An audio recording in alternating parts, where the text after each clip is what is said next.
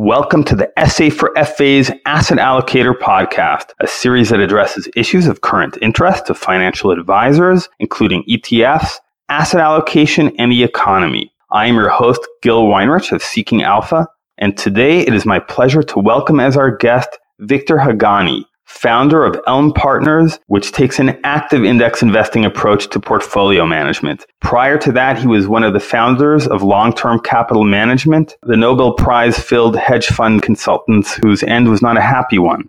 Victor Haghani, thanks so much for joining us on this podcast.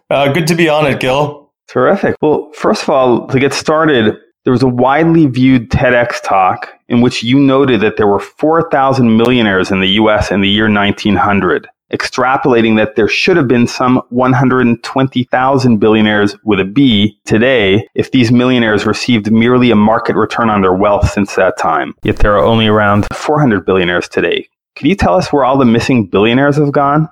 Good question, Gil. Well, I think that those statistics indicate that investors over time just haven't been able to capture market returns. And of course, there's obvious reasons, taxes and consumption, people spend their money. But the severity of this shortfall in billionaires also is a very strong indication that people's investing habits also have cost them a lot in terms of missing the returns that the market has had to offer.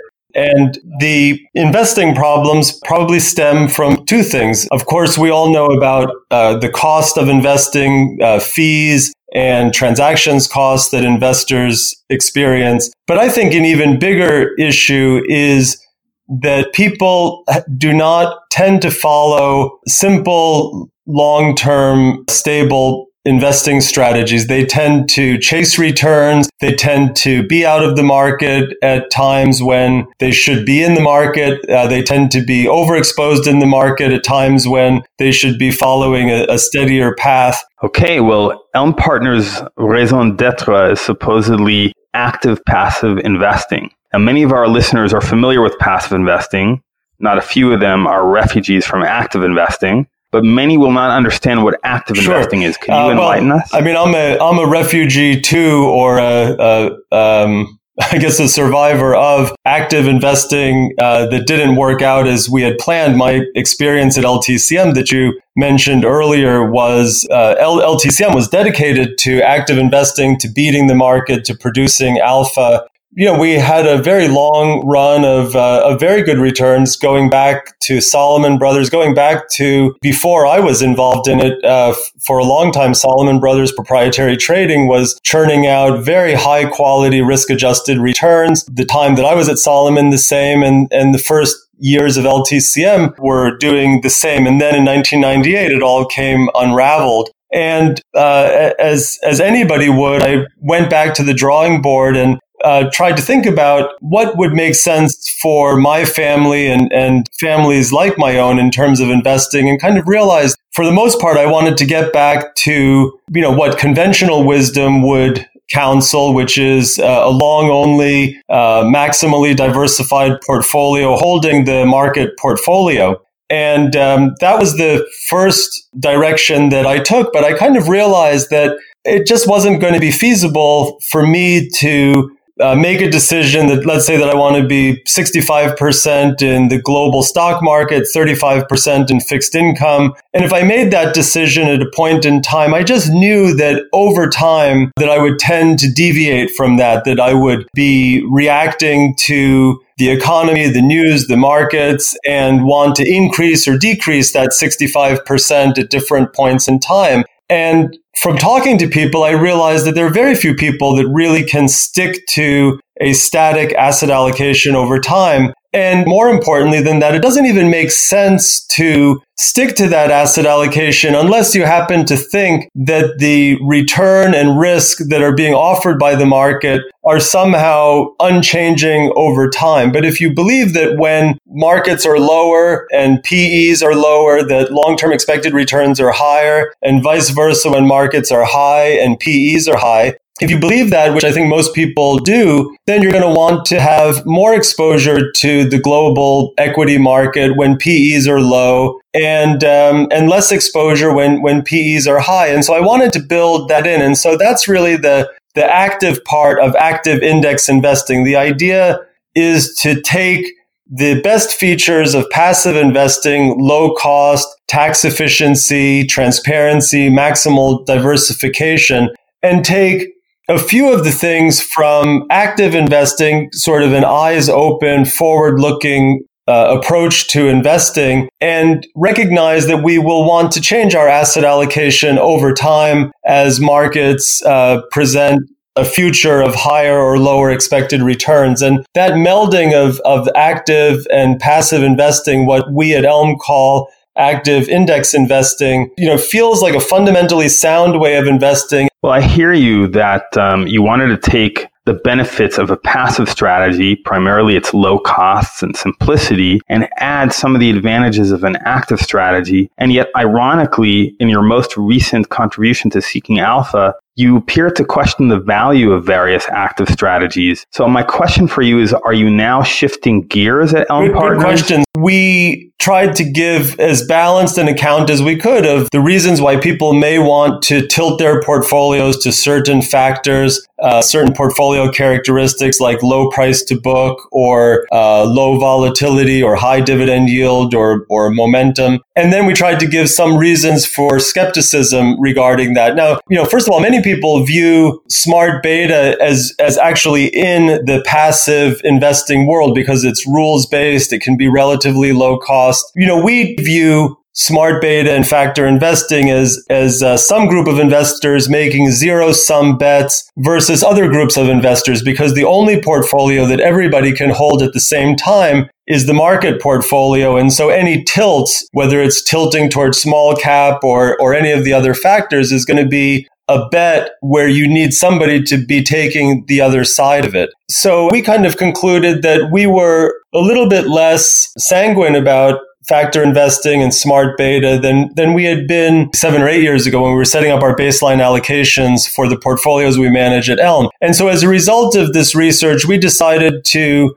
reduce the already relatively small tilts that we have in the portfolio to small cap stocks and stocks that have low price to book. So anyway, it's a small tweak, but the article, even though the article didn't have that much to do with what we're doing at Elm, it definitely got quite a lot of attention. The Economist Buttonwood column picked it up and a few other places. So we were pleased that what we wrote seemed to resonate with other market observers. Well, let me ask you this then, as one who primarily is looking to keep costs low and putting some sort of thin but well thought through layer of active management over your portfolio management. The question is, what is the value of a financial advisor? Different investors have different needs of a financial advisor. And because we wanted to build our business around a very low fee of 12 basis points, that meant that we could only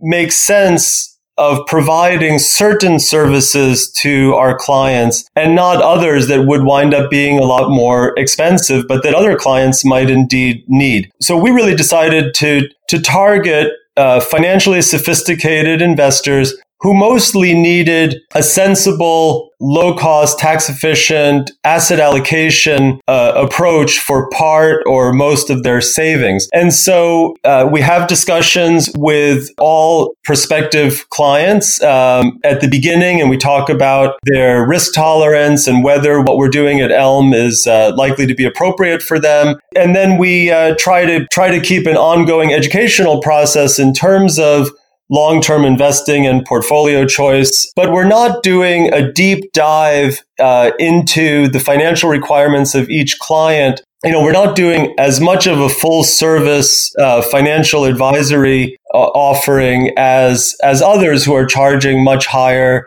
fees. It's clear to me that financial advisors, the concept of financial advisor alpha, I think is maybe Vanguard coined the term, is a real thing. And that if it's right for the client and they need a much more comprehensive financial advisory service and are paying 100 basis points for that, it's our belief that that can really be worth it if the financial advisor helps the client to follow a sensible investing and consumption plan over their lifetime. So our low fee is really in tandem with offering kind of very, very parsimonious advice to our clients and trying to select our clients who are already quite financially sophisticated and therefore can be serviced at a much lower cost to us. At the end of that TEDx talk, you said that somehow we need to marry the advantages of passive to simple rules-based discipline, which can provide investors with the growth they need, but at a fraction of the cost. We have about 850 million of assets that we're managing for about 300 families. Pretty much we're the only robo-advisor that's got a low-cost, dynamic asset allocation offering. So if we look at other low-cost asset allocation offerings, they're all static. They're just a strategic asset allocation that's decided and then rebalanced to the same weights over time, unless the client requests a change in that asset allocation. We're the only ones who are providing something that's dynamic, that's being driven by the expected return of the asset classes. Other dynamic asset allocation products that are out there just tend to be much higher cost ones. And they also tend to be non-rules based, because if you're using a simple set of rules, it's hard to justify a higher fee with a rules-based type of approach. Also myself and my business partner and the CEO of Elm Partners, James White, both of us have almost all of our investable assets managed by Elm. So, which is kind of how Elm got started, was I wanted to do this type of investing for myself. And then various friends wanted to join in, and it kind of grew from there. Well, that's interesting. You talked a lot about rules-based asset allocation, and I think that's an excellent way for us to conclude our talk, because I very much want to return to your premise, where did all the missing billionaires go? Now, I myself have both written and podcast on this very topic, not exactly framed that way, but I actually feel that asset allocation is very fundamental to it. I think people took too much risk, and then they couldn't handle various changes that happened in the economy, be it the Great Depression or the dot bomb of the year 2000. I've never managed money, so my opinion doesn't really matter that much here. But I'm just simply saying that I think a good dose of cash is very helpful, a nice amount of real estate as well. So now I want to come back to the topic. What do you think ultimately caused these billionaires to sort of disappear or not